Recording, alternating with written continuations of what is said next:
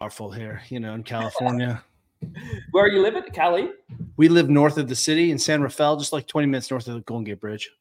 Yeah, wicked. How good, mate? How are you? What's going on? Nice to see you, man. Thanks so much for having me on. Oh no, thank you for coming on. I really appreciate it. I actually mentioned it to a couple of my friends, and they was like, "Get out! No way! That's sick." Old school. You're reuniting the clans. It's so good. Exactly. How is where are you down under? I'm on the Gold Coast. Have you been to Goldie? Fuck, it's so beautiful there. It's stunning, isn't it? Honestly, I'll actually give you a quick view of what my view looks like. You're just gonna hurt my feelings. Yeah, that's the ocean. Oh man, are you actually in Gold Coast? Where are you? Yeah, Goldie, like I'm in Surfers Paradise, so it's the heart of the Gold Coast. We went up to Byron Bay and spent a little. I think it's surfing Wadagos. Wasn't bad. Yep. My kids were little. We need to come back. I really love that place very much. Well, hey, you're welcome anytime. And if do you drink coffee? Bet your ass I drink coffee. Well, I know all the best coffee spots around the Gold Coast, so I can. Oh man, we're in. That sounds great. You know what was so fun about being there? It felt like California a long time ago. That's what it felt like. It was really special. Yeah, I mean, the people are dodgy, and this is coming from a Seppo, but we're all in there. Yeah, 100%. And mate, and if I'm not sure if you're into it or not, but the surf's always good too. Beaches are great, so you've got pretty much every type of element that you could possibly want in an active place where everybody is just active and wants to get after it. So typically the sun rises here at 4:30 in the morning. So you've got kids going out to do nippers, getting on their boards and doing swims and stuff at 4:45, 5 a.m. And it's just the type of lifestyle that I just love. It's just active. Oh man, I actually didn't realize the sun came up that early. That's really amazing. Yeah, it's wicked. And it just invites you to get out of bed. There are places that I've lived before where the sun, won't come up until 7:30 in the morning or 8 o'clock. And it's just, it's less inviting, but getting up here, it just wants to drag you out of bed, which is great. I was supposed to be in Hawaii this weekend. It's always so lovely to get up in the morning, get so much done. And I think one of the things that you have hit on around the rationale for why we are supposed to train, to get out of the gym, spend those credits, go have an adventure, not fitness for time, but actually training for something. And if the environment picks it up, it's a lot clearer signal. 100%. And that, when I actually came here, that's pretty much the reason why I chose to reside here. I've been here for 15, 16 months now. And I thought, what have I been doing living anywhere else but the Gold Coast? It's like, you've got beautiful hinterlands, just, 20 minutes to the west, which you can mountain bike, you can hike, you can do all that, but you've got the ocean right here too. And then everything in and around that, you've got beautiful gyms. If you do want to train in the gym, there's just a plethora of activities to always get after. And the weather here is pretty much good 95% of the year. So you can't really go wrong. Yeah. The 5% are just fires, but that's fine. It's fine. Yeah, exactly. It's no different here in California. Well, I'm stoked to chat you up about anything you want to talk about, my brother. I'm really excited. Awesome. Well, I really appreciate you coming on board. And absolutely. Yeah, this is episode 33. And typically what I do on the PHYBA podcast is I just talk to cool people about the things that they're interested in and the things that they've been doing to, I guess, help the world progress in a positive way. So, for you, I think every time I bring your name up with my friends, and typically around the fitness space, they're just like, that's the mobility guy, that's the Supple Leopard guy. And everybody knows who you are, and most of them actually have read your book and have your book in hard copy. I know I had one sitting on my gym's coffee table for about 7 years. So for you, I just want to kind of dig into just very briefly.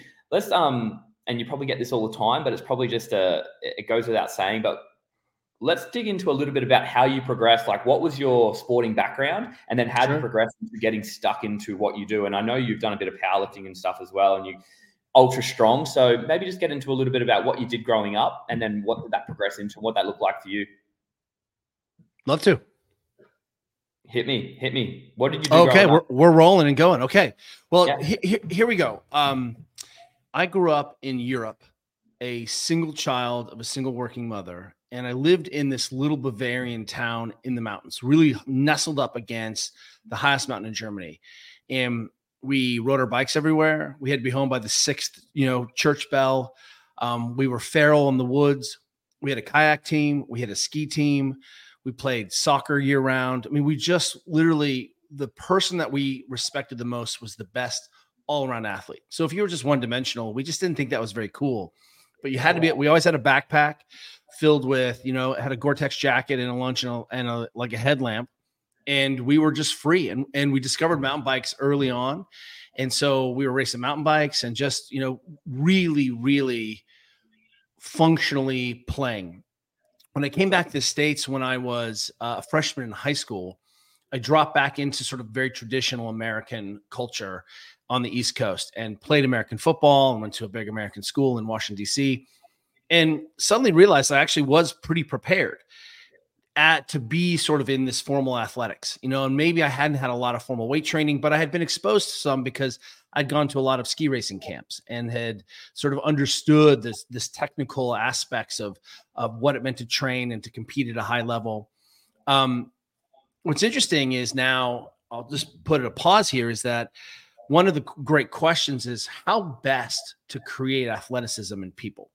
And is the gym and formal movement training, is that really where we're going to have high level athleticism? And I would argue it may enhance and turn up some of those dials of athleticism, but ultimately we can get mistaken with sharpening our physiologies, getting strong, getting fast, getting powerful with problem solving, play, being on a team, right? Being adaptable, playing hungry, playing cold. The gym is just this environment where typically it's one temperature, all the quantities are known. I mean, even in CrossFit, which I still do, this year coming up in January will be my 20th year of CrossFitting. Wow. And what I'll say is I love it, but it's all known. I know how many calories I can do. I know how many watts I can put out. At this point, you really have to surprise me to be like, I don't know what I should be. I should know what my domains are and how long this workout's going to be and what load would be appropriate for a speed. So, one of the things that I'm grateful for was that I did have this sort of background of extreme play across lots of different domains and a lot of feeling domains. Skiing is a feeling sport. Kayaking is a feeling sport. Mountain biking, feeling. And then dropping that into some sort of formal American football and suddenly realizing this is really fun. I've never done this before. And, progressing to the point where I think I want to play football in college. And I go to my university. I get a bunch of scholarship offers. I discover actually I'm at a big university and I discover doing a running workout in the summer that I'm small and slow, which isn't a winning combination across any sporting domain. And so decide then, hey, I'm going to shelf this American football dream because literally I don't belong here. I made the right choice. I ended up becoming a professional kayaker and river guide. So that's what I did in university through Boulder. I taught kayaking all summer. I ran roll clinics. I was president of the kayak club at my university. We went on trips. And then there was a time, and I'm much older. I'm 50 years old now. But in the 90s, there was not so much extreme racing happening. And so, Red Bull wasn't a thing. I mean, when we played this game, like Two Truths and a Lie, probably done that drinking game once or twice. Yeah. But one of my truths is that I was actually sponsored by Camel cigarettes in the World Championships for whitewater paddling.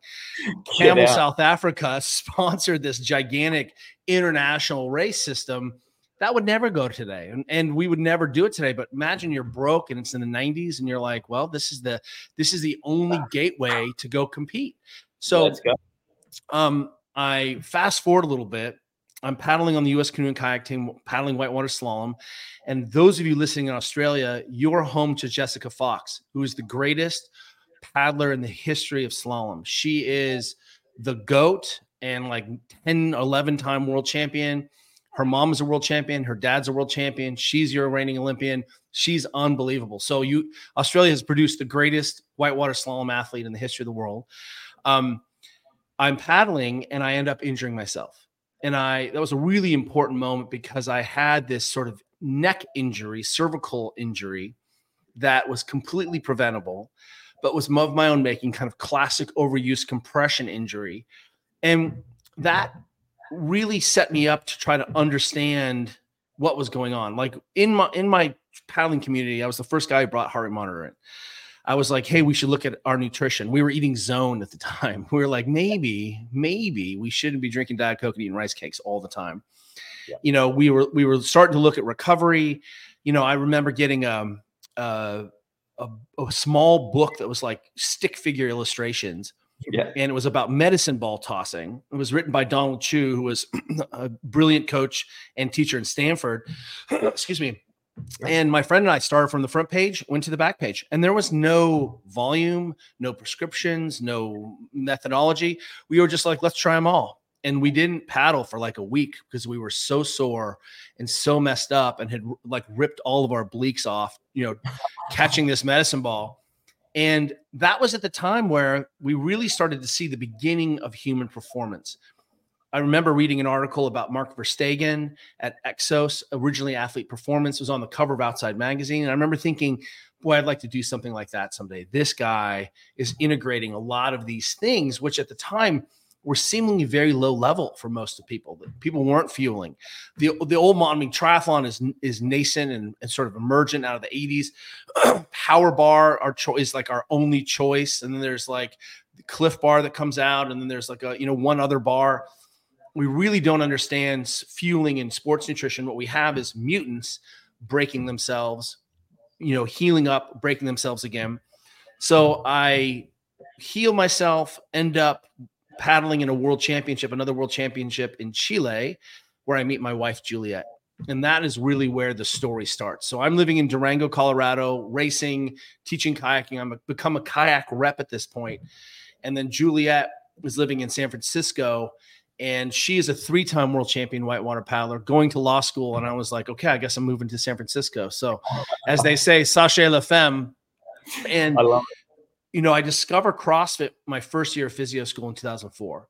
And what was interesting is that in my first semester of physio school, I really discovered that the languages we were using around injury and rehab had nothing to do with training, had no follow along. They were like correlate exercises. I just heard Mike Israetel of Renaissance Periodization talking about all the mobility work that he's seeing. And what we're really seeing in the true, like the word mobility is my fault. That's a word that I popularized because I didn't want to use flexibility or stretching. So we grabbed this word, and only Eric Cressy had used the word mobility in a DVD he had made.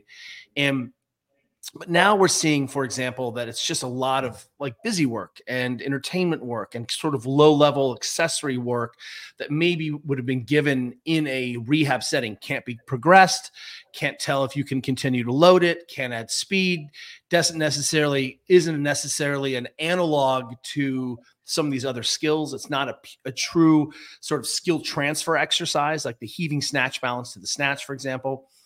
And so ultimately, what I discovered was, boy, there's a big gap here. And in my first year of physio school, I opened up the gym. I discovered CrossFit, opened up the gym beginning of the second semester or my third semester of PT school. And in that moment, really start to discover that if I take a lot of people and make them air squat and make them breathe hard and put them under load and make them go fast, and we changed implements, and then we compete a little bit, and then you're under a little cardiorespiratory demand. Now you're under a little metabolic demand. I could make you show me who you were, that there was no place to hide in that situation. And so while I did have a critique of strength and conditioning maybe not being the best arbiter of creating athletes, it certainly was the easiest follow along, ancillary, corollary, parallel pathway to understand why athletes could or could not achieve certain positions, why they could or could not access certain shapes. And we really could. I told my mother-in-law a long time ago, I think it makes the invisible visible. And, and so suddenly what was really revolutionary about that is that I have taught on every continent except Antarctica, and everyone knows what a push-up is, and everyone knows what a deadlift is. And so we now suddenly have a universal diagnostic language, a universal training language, a universal test and retest language. And it doesn't mean that these other languages aren't good. It just means that boy, I'm going to have to learn a third language, my sport language, my strength and conditioning language, and then a third rehab language, which may or may not ever stick around. It's like classic Greek is super cool to learn, but not as useful as some of the kind of big languages in the that we're seeing in the world. So that's ultimately what sort of led me down, this pathway of trying to understand this. And then at the very heart, if you sit me down, I was just last week in Washington, D.C. at the American Physical Therapy Association headquarters. And if you pin me down, I'm not going to say I'm a physio. I'm going to say I'm a coach. That's what I do first and foremost. That's my day job. I just happen to be trained as a physio. But the thing I'm really interested in, first and foremost, was how do I help you achieve your physical goals, whatever they are, and find out the limits of your genetic potential, not your genetic potential as compared to the world. You may already be a world champion, but I want to find out how much better we can make you.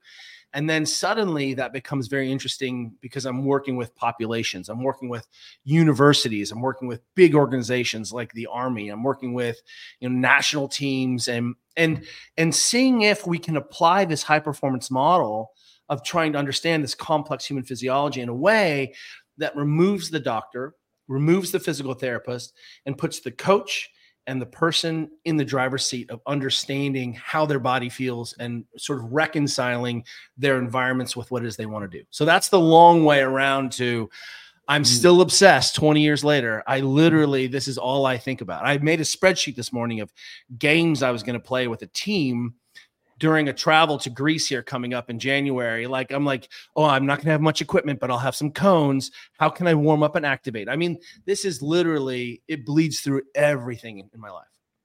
It sounds like you're still just as passionate, if not more passionate than you were, say, 10, 12 years ago when I first started hearing your name come through the CrossFit gym traps.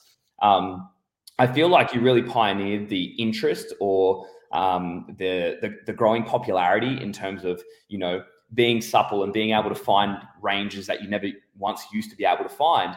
What do you attribute the growing interest over the last, say, 10 years into this area? Because kind of CrossFit came onto the scene for me in 2011. That's when I started. And then it took this astronomical upward trend where people started just becoming really familiar with the term CrossFit. They started understanding high intensity functional movement. They started getting stuck into their prehab and rehab work. But it kind of, people are now, organizing businesses around, finding better ranges, finding more flexibility, more mobility, more of these things. But it's almost become a staple part of the language used in day-to-day terms. Whereas before it's like, oh, you played sport, you played rugby league, or you played touch football, you played volleyball. It's like, I work on my mobility these days. Like people, that's right. Their whole paradigm of interest in getting healthy or getting active is like, yeah, I just follow essentially a mobility protocol. That's what people want to do. They want to become, it's almost like the sport of becoming flexible and mobile. People love it. You know what I mean? Yeah, I do. And I think CrossFit was really important. CrossFit wasn't the first organization. Track and field, gymnastics, martial arts really led the way in understanding, hey, you're going to probably have to have your limbs straight. You're going to need to have access to this. And more importantly, if you're going to do the training, we need to make sure that you can touch these positions and control these positions. Otherwise, you can't do gymnastics. You can't do martial arts. You can't Olympic lift. You just can't. And so what we saw was that those environments sort of automatically gave credence to, hey, I see that you can't put your arms over your head. That's going to make snatching really difficult. Or if you look at the warm-ups that our elite gymnasts do, I mean, Simone Biles, greatest gymnast of all time, we'll talk about it. I think she's 26, 27, like so old. And she'll talk about, because she's so old, and I put that in quotes, obviously, that she has to get to the gym an hour early to do her stretching so that she's ready to stretch with the young kids. So here we have the greatest gymnast in the world who's in her 20s, who's like, I can't, if I don't put this money in the bank and start to get my tissues in position and brain ready to receive this, I can't even do the warm-ups that the young kids are doing. So it certainly is a changing dynamic. But one of the things that happened with CrossFit was that we suddenly were asking people to do a lot of dumbbell and kettlebell work, which meant you can't just grab a barbell and hork in a bad position. So that was one thing. Two is that in order to be able to achieve some of the standard positions, and this is why Greg was such a genius, is that he constrained the environment to say, you're going to have to do things like pistols or squatting all the way down, or this requires basic competency with a barbell where you have your arms over your head and you're going up and down. And so suddenly, if you can't do an overhead squat because your hips are tight and your ankles are tight, you don't have the control and your shoulders are tight, your T-spine is tight, man, it gets rubbed in your face very quickly. Yeah. And, you're the guy that's suddenly like goblet squatting in the corner by yourself, to a box. And you're like, well, it's not as much fun. So what people found was if we did these, and again, I come out of a language where an easy example is that there's a school of thought around corrective exercise. And we use corrective exercise, which is sort of the mobility that people see on the internet. I'm doing mobility. I'm like, actually, you're just standing on one leg, moving around. That's not mobility, right? That's just moving your body. What we saw a lot was that people weren't engaged in full range of motion. They weren't engaged in change of direction, full range of motion. So they're strict pressing, but they certainly weren't jerking. And where you had to have control from both sides. And they certainly weren't jerking dumbbells and kettlebells, right? And they certainly weren't, jerking and then arriving in a deep squat position where you have to have all these ranges. So what we saw was that if you're doing cable crossovers and bench press and some of these other things, you probably needed some inputs because it was difficult to scale a cable crossover. It's difficult to scale some of those things. How do you regress that? How do you progress that?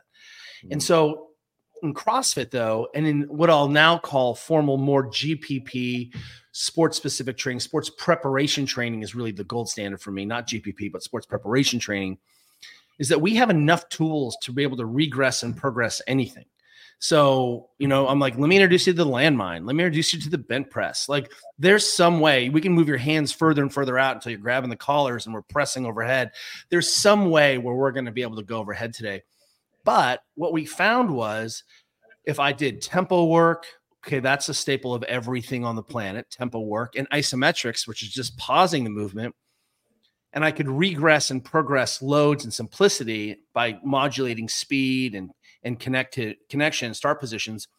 Then I had a set of mobilizations that I could basically deploy the manual therapy. And I'm an Australian trained manual physical therapist. But I was like, hey, I saw the power of what happens when we just mobilize someone's hips and then squat again. Instead of doing 5 drills that are squat-like, let's just go ahead and regress and progress the squat because that's the thing we're trying to do. And then let's go ahead and do what I call a position transfer exercise, which is what a mobilization is. So you whip a band on or you work your hip capsule or you get into your quads and suddenly your tissues are moving differently. Your brain isn't perceiving that your tissues are moving differently. And then you have this window of opportunity to go move, which suddenly made it easier for you to win a world championship, go faster, set a PR.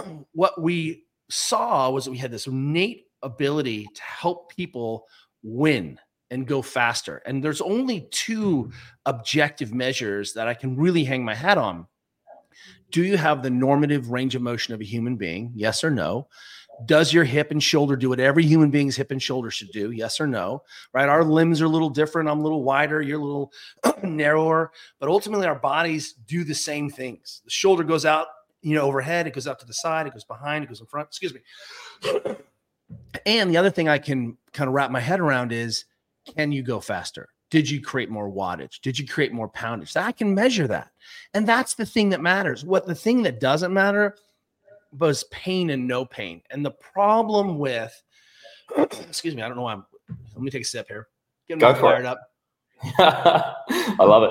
One of the things that is good about the model that I use is predicated on pain science and being able to change how the brain was perceiving what's going on in the body by either working downstream on the body, working on restoring. If your elbow doesn't bend, let's start there. If your quads are stiff, let's start there. If you can't get your hip into a hip extension, let's start there.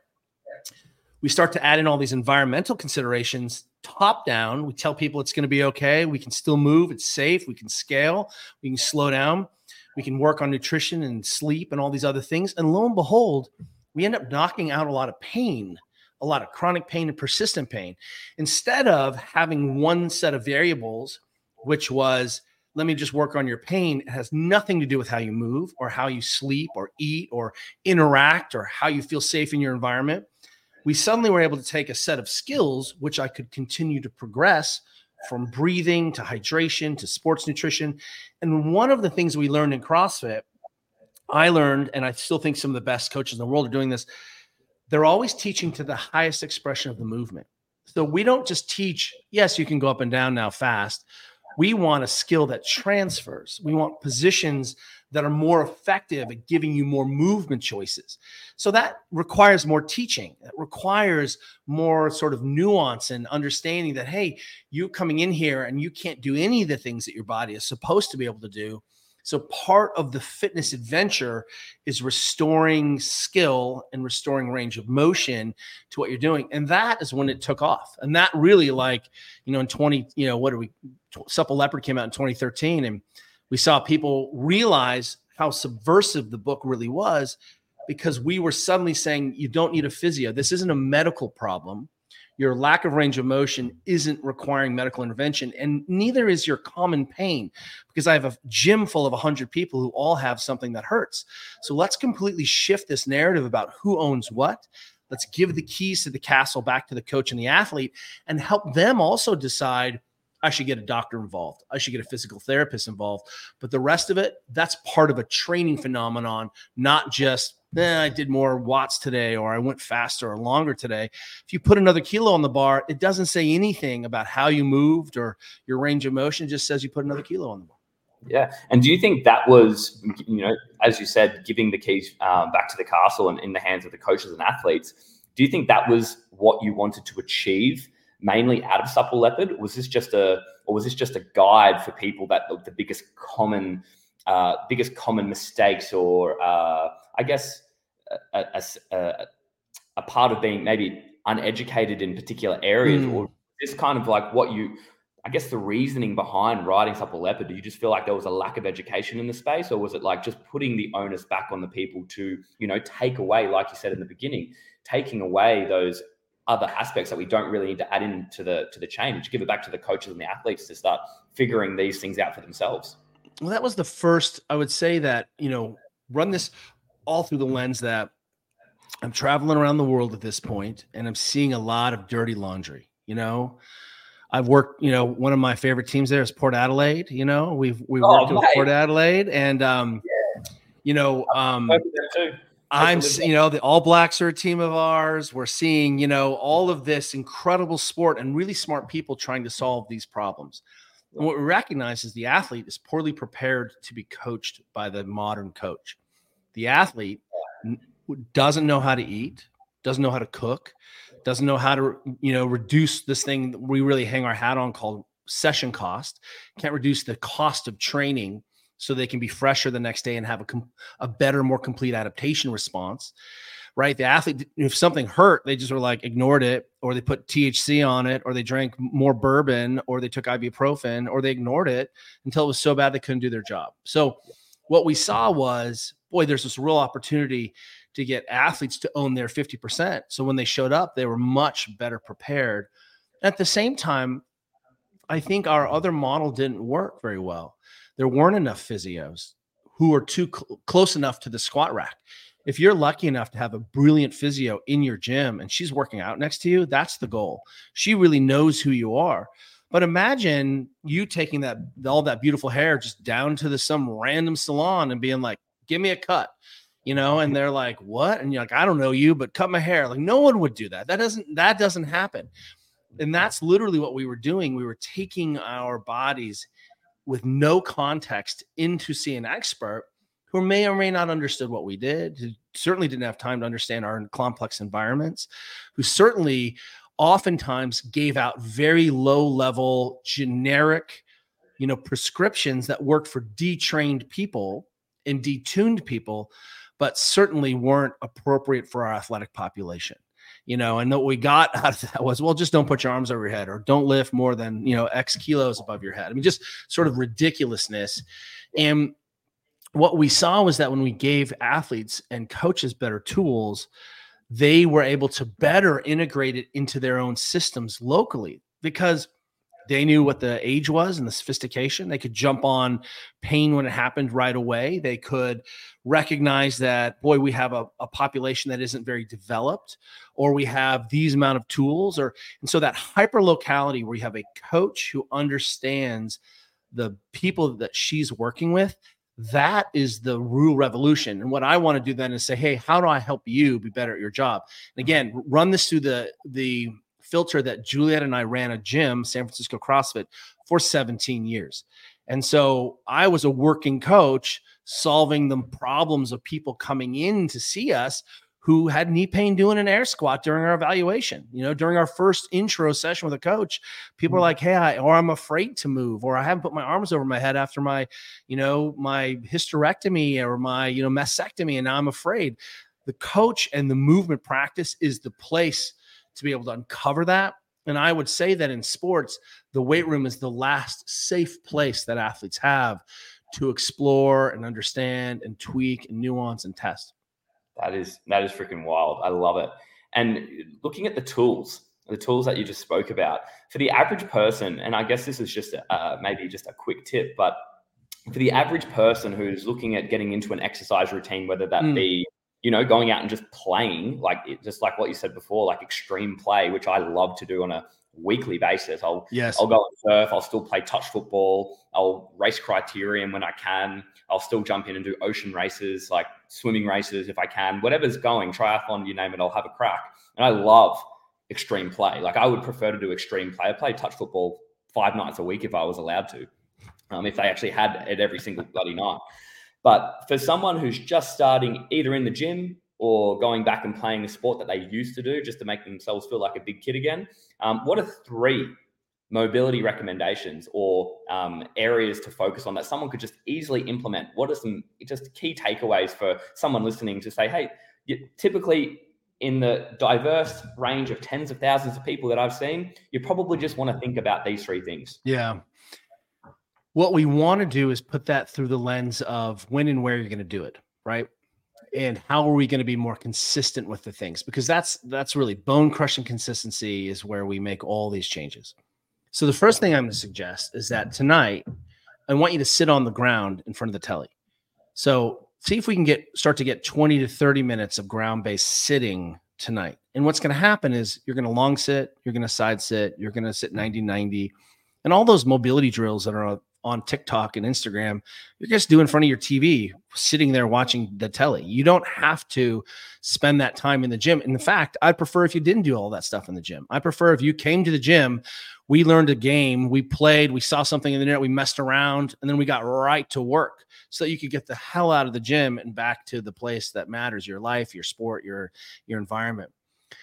What we find also is that if you're sitting on the ground for 20 or 30 minutes, you can put your roller or your ball right next to the ground. And so right next to you. And so it sets up this behavior where, well, most of us are watching TV in the night, or we're reading, or we're, on the email, and you can just sit at you're on your floor in your living room. And if that ball and roller is there, you can ask yourself, what's stiff? What hurts? What's sore? And what that does is that sets up this curiosity of, hey, I'm going to have to floss my gums and brush my teeth and make sure I'm getting enough fruits and vegetables every day. And part of this is, hey, let's see if I can get some input in. And so the easiest way in for most people is to ask, is something hurt? And what's amazing is that we have a whole bunch of really powerful tools to help people desensitize painful areas. And we can get into the weeds on what the science is and what's happening at the tissues. But how about this? Is people who feel better tend to want to move more. And when athletes feel better and are happier, they actually perform better. It's that simple. So oftentimes, the easiest way is you say, if something's sore or hurts, we can spend 5 or 10 minutes noodling on right there. And it's probably just myofascial. It's simple. It's some connective tissue system, some muscular system. And we don't have to be very precise about it. We can find a sensitive area, and then we can integrate some simple contract, relax techniques. So my bias is that I was trained at the World Center for PNF at Kaiser Vallejo, which is PNF is proprioceptive neuromuscular facilitation, everyone, which means I'm going to use your body's position sensors, right? Its tension sensors to help it understand where it is in space and how it might move better in space. That's really what that is. So if you've ever put your leg out and built tension in your hamstring, that's a PNF technique. That's a small sort of, chunk of the whole neuromuscular sort of rehabilitative process that we might use if someone had a stroke or head trauma, and we're using PNF to rehab them.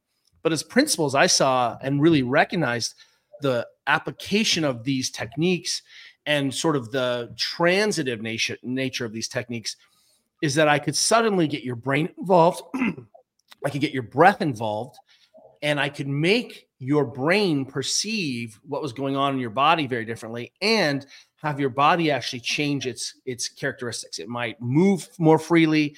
It might have better blood flow. It might better have hydration. And again, all these complex things. But what I need you to do is find an area in and around, up or above, whatever's sore. And if you put compression on it and it's sensitive to compression, you found part of the issue. You have a system that's partly irritable. And all we're doing, wait for it, is just putting in an isometric. So I'm putting in I call it a vector isometric. Instead of pulling on the muscle through the tendons, we're pushing on the muscle from a different angular vector. And the body is perceiving that as tension the same way it'd be tension longitudinally. So suddenly, if you take a 4-second inhale, then you contract on that thing for 4 seconds, and then you slowly relax over the period of 8 seconds, and you repeat that, you'll find that what was once uncomfortable or sore or painful to compression just feels like Switzerland again. Yeah. So suddenly now we have this really potent model to help you potentially desensitize a painful area, which means suddenly you're like, oh, my shoulder doesn't hurt as bad. Great. You also have shifted the loci of control back to someone. So you put your feet up, you're on your back, you put your feet up on the couch, you slide a lacrosse ball into your butt, right into your glutes, into your low back. You do the same thing. You stand up and you feel better. And guess what? That's so easy. And you didn't need a doctor, and you didn't need a physical therapist. And you could ask yourself, hey, what did I do with my body today? Or what couldn't I do? What's sore? Hey, maybe just let me explore for 10 minutes, right? If you pin me down, then I would say, well, great. Now we can apply those same techniques to any isometric position, lunging. And suddenly you're like, oh, I get it. Yoga is pretty dope.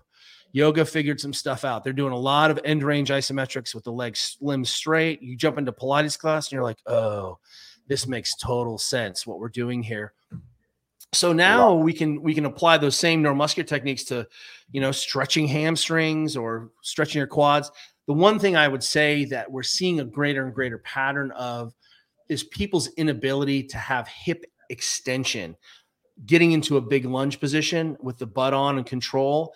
Just all of the squatting, all of the biking, all of the sitting that we're doing, we're getting less and less adept as a culture at getting really competent at being able to extend the hip with the knee behind the butt, like in a big lunge or like a big sprinting position. If you did something called the couch stretch every day, I invented the couch stretch a long time ago to solve this problem of really doing these end range isometrics for people to be able to expose them to this hip extension sort of demand. And literally, I think the couch stretch would be the one thing where I would hang my hat on. So sit on the ground, do some soft tissue work for 10 minutes, do the couch stretch, and let's see where we go. Well, I was actually just about to touch on that. So I'm 33 now. I spent, the better part of 18 years. I played competitive rugby league for 9 years and then got stuck into CrossFit, did that for the last 10, 12 years-ish.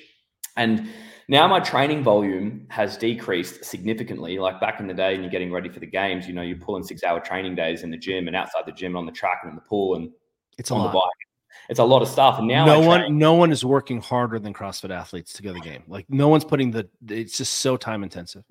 Yeah. And back then I feel like I was less sore, then now I'm 33. I've got, other focal points. I still like to play sport, but I still get into the gym. I'll do 4 classes a week, and I will run maybe I'll probably run maybe like 7 to 8 miles, maybe once or twice a week, just depending on what I'm doing. So I'll probably train five times a week, and my total hours input into training would take up, roughly about that same. So, but the other thing that I'm doing a lot of these days is I'm driving a lot. So I'm on a plane, I'm driving. My hip flexors have never been as tight. I'm constantly battling, and I put this down to, like, I'm training a lot less. I'm spending a lot less time in cat stretch, because I used to cat stretch daily, like multiple times a day, getting prepped for every session. When I'm not in the gym getting prepped, I'm still sitting in cat stretch. And now that priorities are kind of shifted, and my focus on training and my being is, I'm kind of shifting it into some other things. My hips have never been tighter. Even though I'm training a lot less, my hips have never been tight. I'm sitting here in a chair right now, and I'm thinking both of my hips are on fire. I'm just thinking, I need to get into cat stretch badly right now. I feel the same way. What you're discovering is a couple things that we want to make sure that when we don't have the movement variety and choices that we would typically have, right? Because your old environment, you were younger, but your old environment just asks you to do a lot more with this engine. Suddenly you start to see the impact of sort of environment on the organism, and you haven't adapted. You're getting all the signals that your body isn't going to be uncomfortable. But if you ignore that long enough, it'll go away. I promise. You'll just become stiff and old. You can do that. You just ignore it. I don't want to do that. Suddenly what we recognize is, wow, I may have to make some different choices and make sure that I'm putting myself into some fundamental positions as part of the things that I like to do, because either the training I'm doing or my environment is suddenly enacting a cost. And look, rugby players, Aussie football players look like they play footy, and soccer players look like they play soccer, and CrossFitters look like CrossFitters, and swimmers look like swimmers. So there's a pattern that emerges in typical ranges that we become deficient in, things that we keep an eye on. And that's the variation that I would expect to see slightly programmed to in the nuances of your training, right? Which means you may have to win some rear foot elevated split squats or isometrics every time you touch the gym.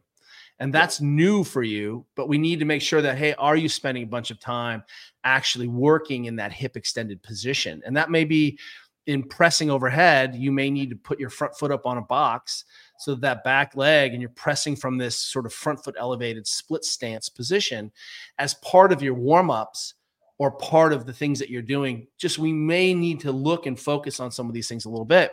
And that's actually very common as we pull back on the gas. Our body is sort of readapting to its environment, nervous system. You're like, holy moly, is this my life now? Like, it just have, do normal people feel like this? This is awful. Honestly, this is what's been going through my head for the last 3 years. I've been thinking to myself, man, I was never this, I guess I never got as bad at DOMs, because typically now I touch on things once a fortnight. So I might, thruster once a fortnight, whereas I was thrustering, maybe twice a week in some fashion, whether it be with a barbell, kettlebell, or something different, or just sandbag.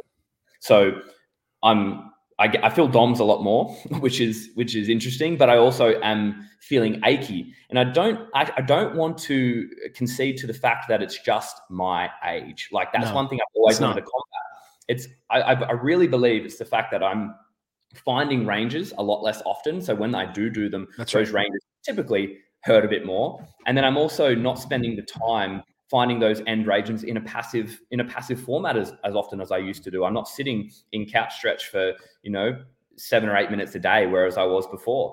And I think it's more so the choices that I'm making. I'm adapting. So, the swimmer will adapt, and you'll get a body like a swimmer, and your CrossFitters will look like a CrossFitter. It's like, now that I'm sitting in the car, going around and talking to people, I'm starting to get tight in the areas that someone who does sit in a car, or a truck driver, or a taxi driver, or whatever it may be, I'm starting to get tight in those areas, and I'm, it's edging me that way. So I need to kind of pull back and actually understand where I want to be. I want to keep playing sport. I want to keep surfing as long as I can. I want to keep snowboarding as much as I can.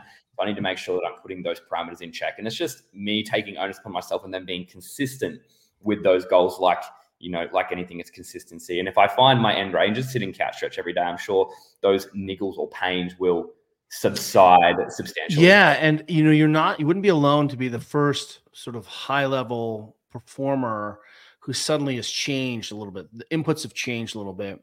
And believe it or not, the people who are listening to this who have transitioned, this is actually more common than we think. And one of the problems is that you have enormous engine, enormous aerobic capacity. You're very neuromuscularly efficient. And so you can actually do too much volume on these easy days. You're touching everything every kind of 10 to 14 days. And all of a sudden you're just like, you haven't done any of the work to be able to handle or earn that volume, but you can do the volume. And so you end up sort of setting up this thing. I'm on fire. Holy crap. I was able to do it, but I wasn't able to adapt to it as effectively. So yes, 100%. You've just hit the nail. That's right. So some of it is, hey, I need to make sure that I'm taking more warm-up sets. You know, I literally used to watch. I remember I watched Jeremy Teal, you know, at an early CrossFit thing come in, and he's an old CrossFit everyone, and he did like a 205 Fran cold. He didn't barely warmed up. And I remember being like me these days. I'm like, boy, I'm sure glad you're enjoying that, because that's going away soon. You know, you're just going to need to. And the second thing that we want to make sure is as people are changing and we have throwing an air message, it's a perfect opportunity to say, hey, what's going on with my blood panel? Let me take a look. And then I really take an inventory of, are you getting enough protein? Are you getting enough fruits and veg? Are you getting enough fiber? Are you getting enough sleep? And then, so what's nice is, while you are always going to be at risk of doing so much volume because you're a mutant. And I have so many mutant friends who can just out mutant me cold off the couch, and then they're wrecked because they haven't had any exposure. But it's a perfect opportunity to say, hey, where do I have some agency and control? And then that's a lesson we can actually apply to real moms and dads, right? Because, you know, people go to P90X or F45 or Orange Theory, and they can crush themselves and it feels so good. And then they're out of commission because they crush themselves without being able to handle that appropriate volume. And in CrossFit's defense, you know, doing something like handstand pushups and deadlifts, you know, with 225, 100 kilos and 45 reps, that was nothing. That was low volume. That was pinche. I mean, last night, I think I power cleaned 225, 30 times, you know, and like on the minute, and the things like the volumes that we can handle, that was never prescriptive back then. And so I think as some of these volumes have gotten insane in cycling and swimming and all of these things, we really have to look at, how do we reduce that session cost? And some of that is certainly environmental load, sleep, et cetera, but it becomes more important. And especially, I was just ran into a gentleman at the store yesterday who, you know, was like, oh my gosh, you know, I'm a fan. And he's like, but I'm 60 now and everything has changed. And I was like, oh, has it? You know, like, tell me more. And he's like, I have to do this. Otherwise I can't do the things I want to do. And I was like, oh yeah, you just don't get something for nothing. So it's not the long, slow rod of aging, but the frying pan does not get as hot, and it takes a second to really come up to temperature. Yeah, I couldn't agree. I couldn't agree more. And I feel like it's, you know, for me these days, and probably a lot of people are in the same boat. Like, you know, when I would go into the gym previously, my job was to go and train. So I would get in there and I could spend, you know, the 30 minutes or 25 minutes or whatever I felt like on the day prepping and priming for my session. I walk into the gym at 5:29 a.m. to start the class at 5:30. Sometimes I walk in at 5:30 on the dot, and I'm sitting in the car doing emails before I go into class. I just rip straight in, get straight out, and then next thing I know, I'm back to work, sitting or driving or doing something like that. So I feel like it's just, you know, if I want to keep adapting and being able to live this lifestyle that I want to live, which is very active, I want to play sport, I want to go to all these things, I just have to spend a little bit more time prepping and priming. I guess I've probably just thrown the prepping and priming away. Happy to walk into the gym, do a 135 set, do a 225 set, go straight to like 275, and I'm good. Yeah. And let's just say, everyone who's listening, that's a feature, not a bug. That happens because everyone's time gets a little bit more compressed. And there's a lot of young coaches who are like, why didn't you warm up? Why didn't you meal prep? And I'm like, well, I have kids and a job and emails, and I'm lucky to be here in this room right now. Yeah. And what I suggest is you may have to take the first few minutes as warm-up sets, and you de-emphasize the time, but the first few rounds, you're building weight, you're building tolerance. And then we need to ask, where else can I be putting in inputs so that when I do have the opportunity to train, it's go. I want to get under the bar very quickly. I want to be able to do the thing very quickly. I don't need these long, exhaustive warm-ups, right? I mean, if you're spending 30 minutes getting prepped, it's because you are at a world championship, and that's the demand. But man, if we could get you hot stand in the hottest shower you can, you've done, you had your cup of coffee and you just got your hips open before you left the house. When you got back to the job from the gym, instead of sitting down, you perched on a bar stool and you took those emails sort of noodling around, and you did a little more walking and you got circulation. You were able to sort of manage that adaptation response to the training, and you had some inputs in there that allowed you then to more effectively go in, quickly destroy, and let me say, I learned this working in the NFL. So on game day, I'm like, how long do you have to warm up? They're like 2 hours. It's so great. I go onto the field. I get hot. I do my yoga. They're all chill. I'm like, tell me about practice. They're like, well, I have 6 minutes to get my pads on or on the field before we hit. And I'm like, what were you doing before that? They're like, well, I was in, watching film in the team meeting. And then I had to, I was like, did you eat anything? No, I don't have time, and so suddenly you're like, oh, you actually are like every working class adult who's just lucky to get to the gym. Yeah. And coaches, if you're hearing this, we need to lecture less and start people moving faster. And that can be, we're going to get on the bike. We're going to start doing some breath holds. We're going to get jump roping. We're going to start throwing medicine balls. We need to get people warmed up and moving as we're talking, and then we can get to the thing. So we've got to do a better job of playing and prepping before we go, go full gas. I love that. Well, honestly, I think we've covered so much today. We'll probably have to do another wrap up. I'm going to have to do it in person. I mean, let's be totally honest. Let's go. Well, I'm actually thinking about getting over there. Well, funnily enough, it's been 2 years since I've been to the games, but we're looking at putting in a team. So, hey, maybe we qualify and we come over to the States and we can do it in person.